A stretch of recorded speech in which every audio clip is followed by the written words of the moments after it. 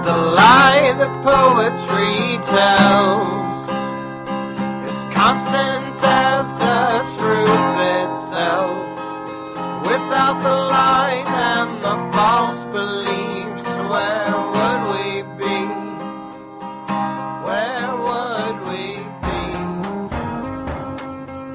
Welcome to the State of the Theory podcast. I'm Hannah. And I'm an India. And we are your theory doctors. Welcome back.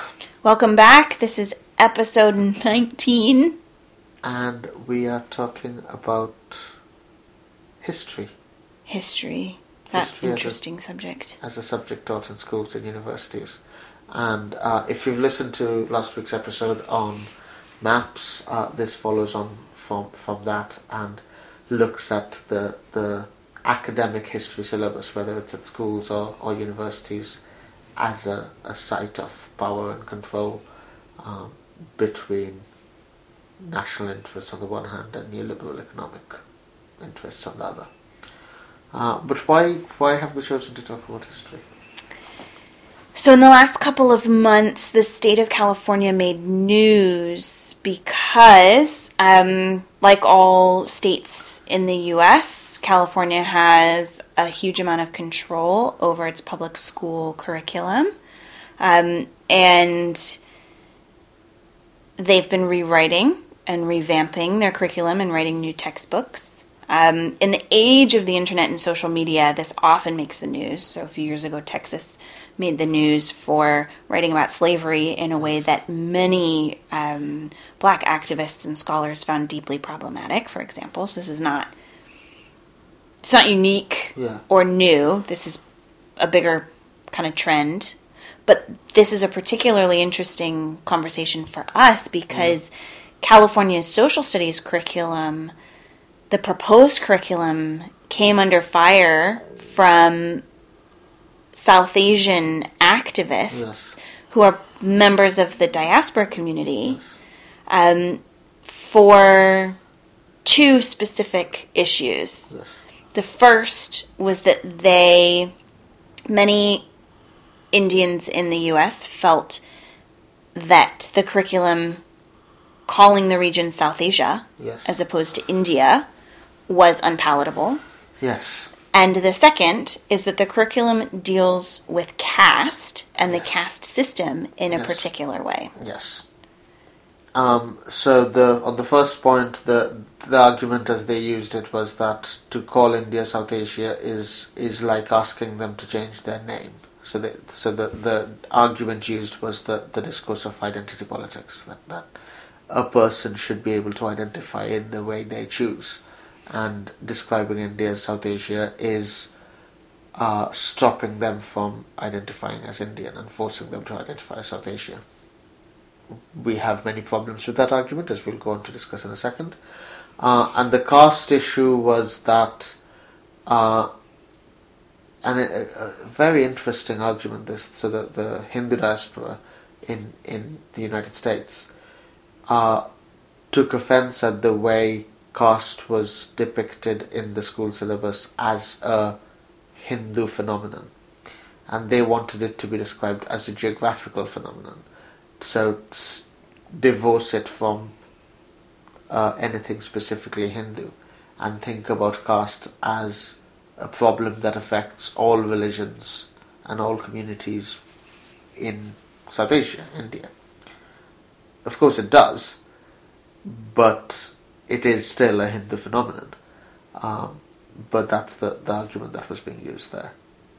It is very interesting. It is a very sophisticated argument and deeply problematic. Yeah, it's very interesting. I mean, there's so many things to talk about here. There's the diaspora and how the diaspora communities work politically and socially, where they fit into kind of discourses in India and about India, and where they fit into discourses in the United States and about the United States. And there's obvious questions here about education and the role of history in education. And the Hindu rights in India have a long and ignoble record of political, self-serving political changes to school history syllabuses. So, things about glorifying Hitler, things about Hindu myths being taught as history, taking away anything from history that says anything good about Muslims, not teaching Urdu literature because it is seen to be Islamic and not, and so on. So there is a much wider context within India for this debate, which is happening in the United States and California specifically. We talked a couple weeks ago about the London mayoral election, and we talked about the Zach Goldsmith's campaign strategies that targeted Asian communities in London and how they mixed up different communities in London, and how some of the diaspora communities have very different electoral politics and different concerns, and I was wondering if you could talk a little bit more about this particular subset of the Indian diaspora in the United States, who they are, and we spoke last week about how the Indian diaspora, generally speaking, and certainly the Hindu diaspora, has done well economically. So it is, generalizing hugely, but it is it has a certain amount of class privilege. Obviously, it faces racism in America and Britain the way non-white immigrants of any community do. There is a perception, which is generally true, I think, that it is a fairly conservative body, both in political terms and in religion, social cultural terms. terms. So we've spoken about Modi quite a lot on this podcast. Modi being the Prime Minister of India from the far right Hindu nationalist BJP party. Modi has a huge amount of support outside of India among the South Asian diaspora, among the Indian diaspora. It's hard because I always say South Asia. Yes. I have a degree in South Asian studies, Yes. so it's hard to talk about this. Yes. Because the term is what's at stake here. Exactly. That is not to say that there isn't significant proportions of Indians abroad who do not support Modi and who protested his arrival. There was, but there remains a general perception that the Indian diaspora is behind Modi and his project to develop India in certain ways. Hence why Zach Goldsmith could create a pamphlet saying that he supports Modi. Exactly. There are, I think we might have mentioned this before in passing as well, that there are various Hindu groups who've supported Donald Trump in America, and there are wonderfully hilarious internet memes of Donald Trump being blessed in Hindu religious ceremonies because somehow they believe that he is good for them. What's interesting, though, is that's in India. Yes. Meanwhile, there's a core contingent of diasporic Indians who are very anti-Trump in the United States. People who feel like Trump might very well try and deport them. Yes. And that's so. There was an Indian Express article which we'll put in the comments in the description, which wonderfully tease out the contradictions between the Indian Hindu diaspora who support Modi and don't support Trump, because they are so similar, and the recognition of Trump's violent prejudice, which is taking Hindu diaspora communities away from Trump, is matched with an equal lack of recognition of Modi's violent prejudice, which is not directed against them, but directed against Muslims and low-caste communities and so on. So there remains a central contradiction in that, in the existence of this fairly conservative, model good immigrant who are doing well, economically successful neoliberal subjects, who, when faced with the existing prejudice, find themselves not on the conservative side. It is very interesting. It's interesting as well. I mean, I was asking you a while ago about diasporic Americans, Yes. American immigrants Yes. around the world Yes. who overwhelmingly vote very progressive. Yes. I think the Democratic primary abroad, among American citizens abroad, overwhelmingly supported Bernie Sanders. Yes. And it's, I don't think we have an answer here as to why. We certainly don't have a convincing answer. I mean, I've been thinking about it since you asked me the question about why is it that these two groups of communities, which are similarly upwardly mobile, have a similar amount of class privilege, and are similarly geographically situated, located away from their point of origin. Why are they so different in their political leanings? And the only answer I can come up with is that the American diaspora typically does not move away for reasons of self-economic improvement. Okay, yeah. They don't need to. Yeah. The Indian diaspora typically does. Yeah. Which brings with it a certain amount of political conservatism. Yeah. Yeah, the question of remittances Yes. is completely different. Exactly. I'm the last person who wants to speak on behalf of the American diaspora, but I can correct you. You can correct me. Use my identity to... I certainly know friends who have taken a decision to leave America because it is too conservative. The Indian diaspora doesn't do that. Yeah. You never leave India because you think it's too conservative. But, if you are a graduate student in humanities in Texas or Alabama or wherever, and you've got a job in Europe, you might not want to go back. Do you see what I mean? There is a difference.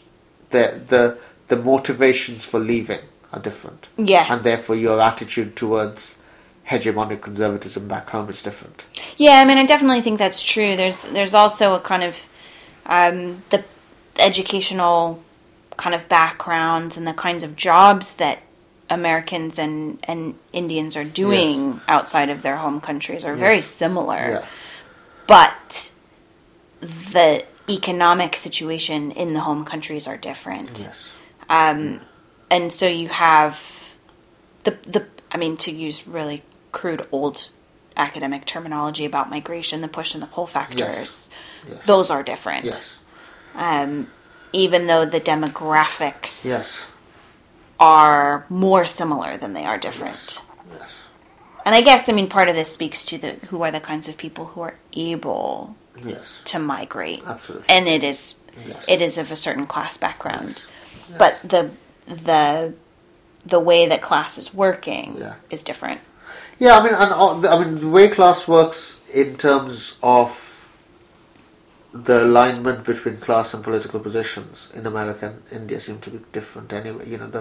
The elite liberal, the stereotype of the Ivy League educated East Coast liberal elite seems to be a much more common figure in America than it is in India.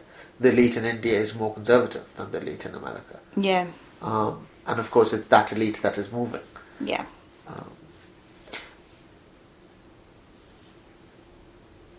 I feel we've moved away a little bit from... A little bit. I think what I think is important, though, is and what's unique here is that there is a diaspora community here that has successfully lobbied the California curriculum panel to instate a certain number of changes in state-funded education curriculum.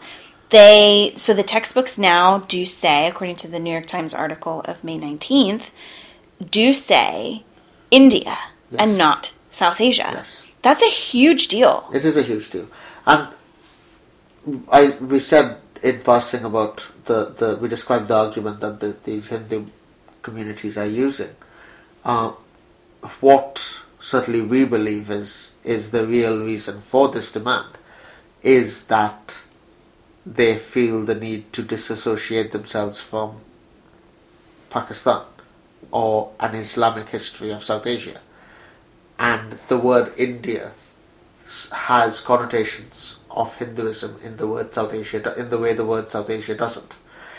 So even though they are using a very sophisticated discourse of identity politics, like, you can't ask me to change my name, what they're actually doing is reinforcing the sense of a Hindu India as being the superior, more important, worthier object of study as an ancient civilization in that region compared to either pre-Hindu civilizations, pre-Aryan civilizations, or the Islamic civilizations. Yes. What's interesting too is the way that the caste question comes into play here. Because it is quite a selective Hindu history. Yes. That at once claims India as a particular Hindu place, but then denies this key component of Hindu history and Hindu practice, and one which is fascinating. Many Hindus have opposed over many years certain kinds of caste practices and the caste system. It's a fascinating set of institutions, and one which has proved central to pre-independence debates about India and about modernizing India and about independent India. I mean, the Indian Constitution was written by Ambedkar, a very famous Dalit thinker who we've talked about before, and there is the possibility, if we're talking about history as a discipline, that opens up possibilities for understanding the past and its relationship to the present. Yes. There are opportunities in a curriculum that talks about the caste system, which makes it very interesting that the caste system and Hinduism are being completely divorced here. Yes. Which, of course is equally politically motivated, because the caste system and Hinduism is not divorced. I mean, is it true that other religious communities in India have forms of caste system in their communities? Yes.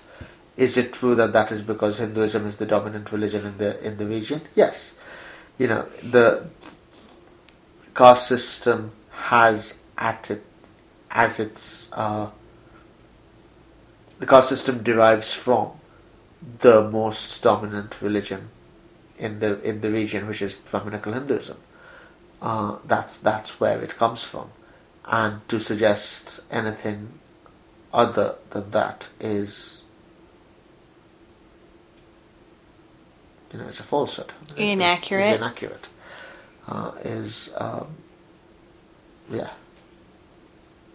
Which is that argument also plays out in interesting ways in the diaspora, because of course, as I think you were saying earlier on, there is a fairly strong politically active Dalit community, diaspora community in the United States, and they've taken on this battle and argued for the need to talk about caste as a specifically Hindu phenomenon. Yes, and to relate it to teach where those connections lie. So looking at the texts from which the caste system is derived, and making that part of the process of study. Yes, I think there are a couple of other stories that we wanted to talk about in relation to this. So Paul Johnston, who's the Vice Chancellor at Queen's University Belfast, got into trouble last week, a couple of weeks ago, when he gave an interview in a newspaper where he was quoted as undermining the importance of teaching history as a subject. The quote was that we do not need 21-year-olds who are experts in 6th century history. And there is that quote and the California curriculum story, I think, suggests to me this tension that we mentioned at the start of this episode and that we discussed last week, between the use of history as an academic subject, the use of history on the one hand to try to reinforce the national narrative, reinforce the story the nation likes to tell about itself, on the one hand, and the position that history occupies in a world where knowledge is commodified and knowledge is valued depending on the perceived return in terms of pounds and dollars and jobs and skills. So the rejection of history as an important, worthy subject to study comes from the fact that they are more economically relevant subjects, which are presumably, in this argument, more important to teach, maths, science, job-creating subjects, which is more important, more relevant, more valuable in this neoliberal education economic system. But those subjects don't allow the nation to tell a story of itself. And those interests are not always compatible. Yeah, so if you're educating a workforce, yes, or if you're educating future citizens / voters, loyal citizens / voters who will not challenge your nation, yes, and your nation's economic system, which one takes precedence? Yeah. I learnt recently from a colleague, Louisa Ebunige from Manchester Metropolitan University, who works on the Biafran Civil War, the Biafran War, Nigerian Civil War, depending on what word you use. And she made the point that history is no longer a core subject in the Nigerian school education system. And the reason that is given for this, certainly the public-facing reason that is given for this, is a lack of resources. So there's an argument being made that other subjects are more important to teach.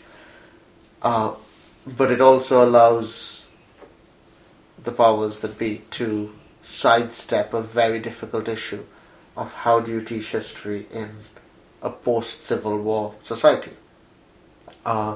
In India and Pakistan, which I know much better than I do Nigeria, the school history syllabus stops in 1947.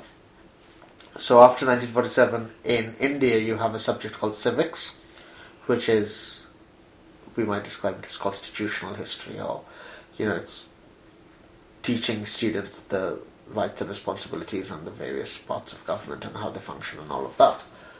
In Pakistan, after 1947, you have Pakistan Studies, which does the same thing, pretty much, except for Pakistan.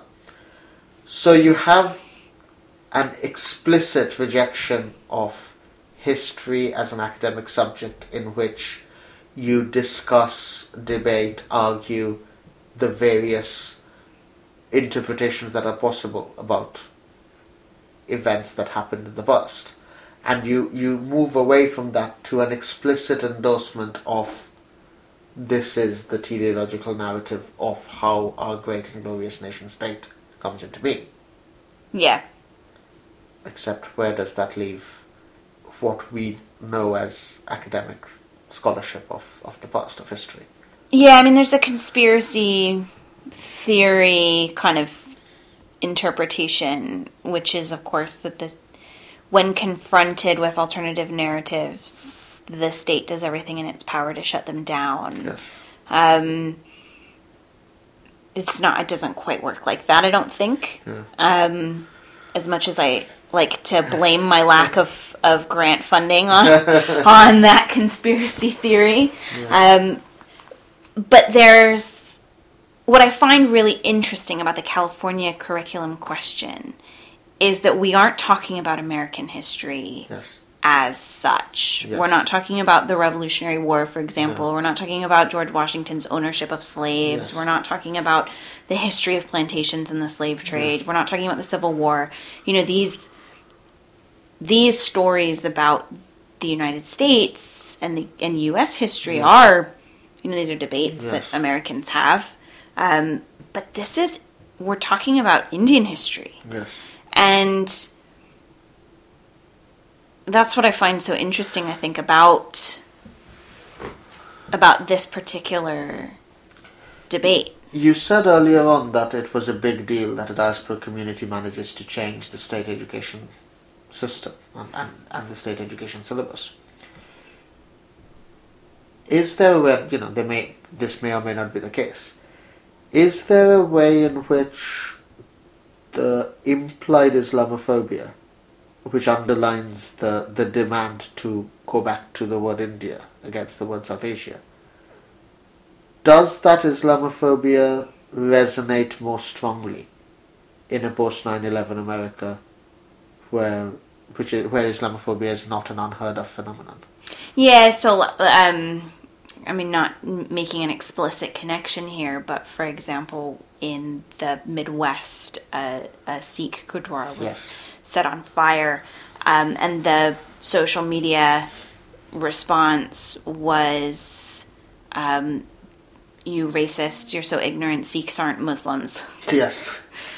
The implication being, you should have picked a real mosque, idiots. Yes. Like, as opposed to, don't set religious places of worship on fire, you jerks. Like, it's so, you know, it's sort of, we talked about this before, sort of, in all the various birther attacks on Obama, and all the various attacks accusing Obama of being a Muslim, the only person I remember in 2008 was Colin Powell, who it took him to say he's not, and it wouldn't matter if he was. Yeah. But nobody else, either on the mainstream left or on the mainstream right, felt able to say that. Yeah, it's so obviously Islamophobic, but at the same time, there's this sort of, on the left, kind of in the secular world, accuracy is more important than some sort of, you know, seemingly ideological anti-racism. So it doesn't matter, you know, whether or not it's okay for an American president to be a Muslim is unimportant in this kind of secular ideology. It's what's important is that they're wrong, and you need facts, and facts are all that matter, and being right and accurate is all that matters. Of course, it hides and allows Islamophobia to continue, because if the American president isn't a Muslim, then it's all okay. We can continue not liking Muslims, right? I think there's part of that. There's also a sort of a strength in numbers and importance of the diasporic community in California in terms of their economic value here. So there's a huge contingent of tech workers, IT professionals, computer scientists, engineers, academics, who now make their homes in California for good, and who will raise their children in California and send their kids to California's public schools. Many of whom work for big tech companies and startups and oil companies, and, you know. And so part of it might well be the demographics of California. California no longer has according to census, racial majority. California is a very kind of diverse, according to the numbers, place. So electorally speaking, California is changing very rapidly. But But I don't know. I mean, I'm not sure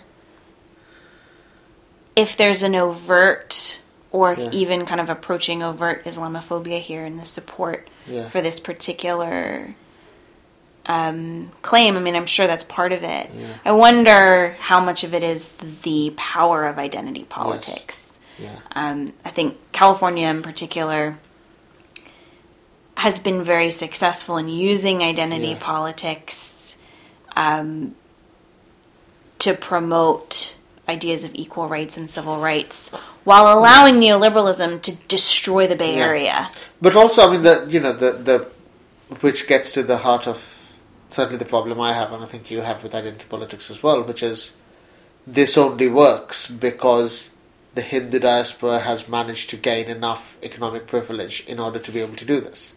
Yeah. The Muslim South Asian immigrant, generally speaking, hasn't acquired as much economic privilege, certainly in Britain, and therefore their voice is less easily heard. Yes, and what's really interesting, I mean, there's very kind of long-standing diaspora communities from Iran, from Afghanistan, going back to the 70s and 80s. Multiple generations now of diasporic Persian families and, of many religious backgrounds, but many of whom are Muslim. Yes. People who were refugees from conflicts in the 70s and 80s in Iran and Afghanistan. Yes. Similar socioeconomic backgrounds, a lot of middle and upper middle class professional families moved to the Bay Area. Yes. But as far as I know, and obviously listeners send us in the right direction if you know more than we do about this, there's not a core group of Afghani refugee families from the late 1980s who have successfully lobbied the California government to include particular elements of Afghan history in the curriculum, or to teach the Cold War in a particular way, or to, this is unique, I think. Yes. I mean, part of me thinks that this part of the story has to do with the relationships between America and the home countries of these various diaspora communities. India is a much more significant player in the global economic marketplace than Afghanistan or Iran or wherever. Yeah, and if this narrative is similar to the narrative in India, then there is a consistency here in terms of where the nation states are. There absolutely is. I haven't been following the story necessarily, but it would not surprise me at all if the California story was reported in the Indian media as another example of diasporic success. Yeah. The hometown people going and making good, and look at how much they've achieved, and so on and so forth. Yeah, there was, of course, we need to say, and this, it goes without saying, but we do need to say that the Indian and South Asian diaspora in the United States didn't agree entirely. No. This was a well-organized effort on the part of some motivated and focused people and organizations with a lot of resources who dedicated themselves to making this particular thing happen. Yeah. But there was definitely opposition. Yes. Certainly opposition from Dalit activists. And opposition from academics as well. Yeah. Academic historians and South Asian studies specialists and so on. Yeah. I think we're done. Yeah, I think so. Thanks for listening. And, as always, let us know your thoughts, let us know your questions, tell us if we've said things that horrible errors. Yes. Tweet at us, comment on our Facebook, SoundCloud pages. Write to us on iTunes, wherever you find us. Let us know your thoughts, and we will see you next week. Bye! Bye! We hope you enjoyed this episode. I have been Hannah Fitzpatrick. And I have been Anindya Vichowdhury. You can contact me on Twitter at Dr. H. Fitz. And me at Dr. Anindya R. Our music was provided by the Agrarians, and this has been State of the Theory. Thank you. Where would we be?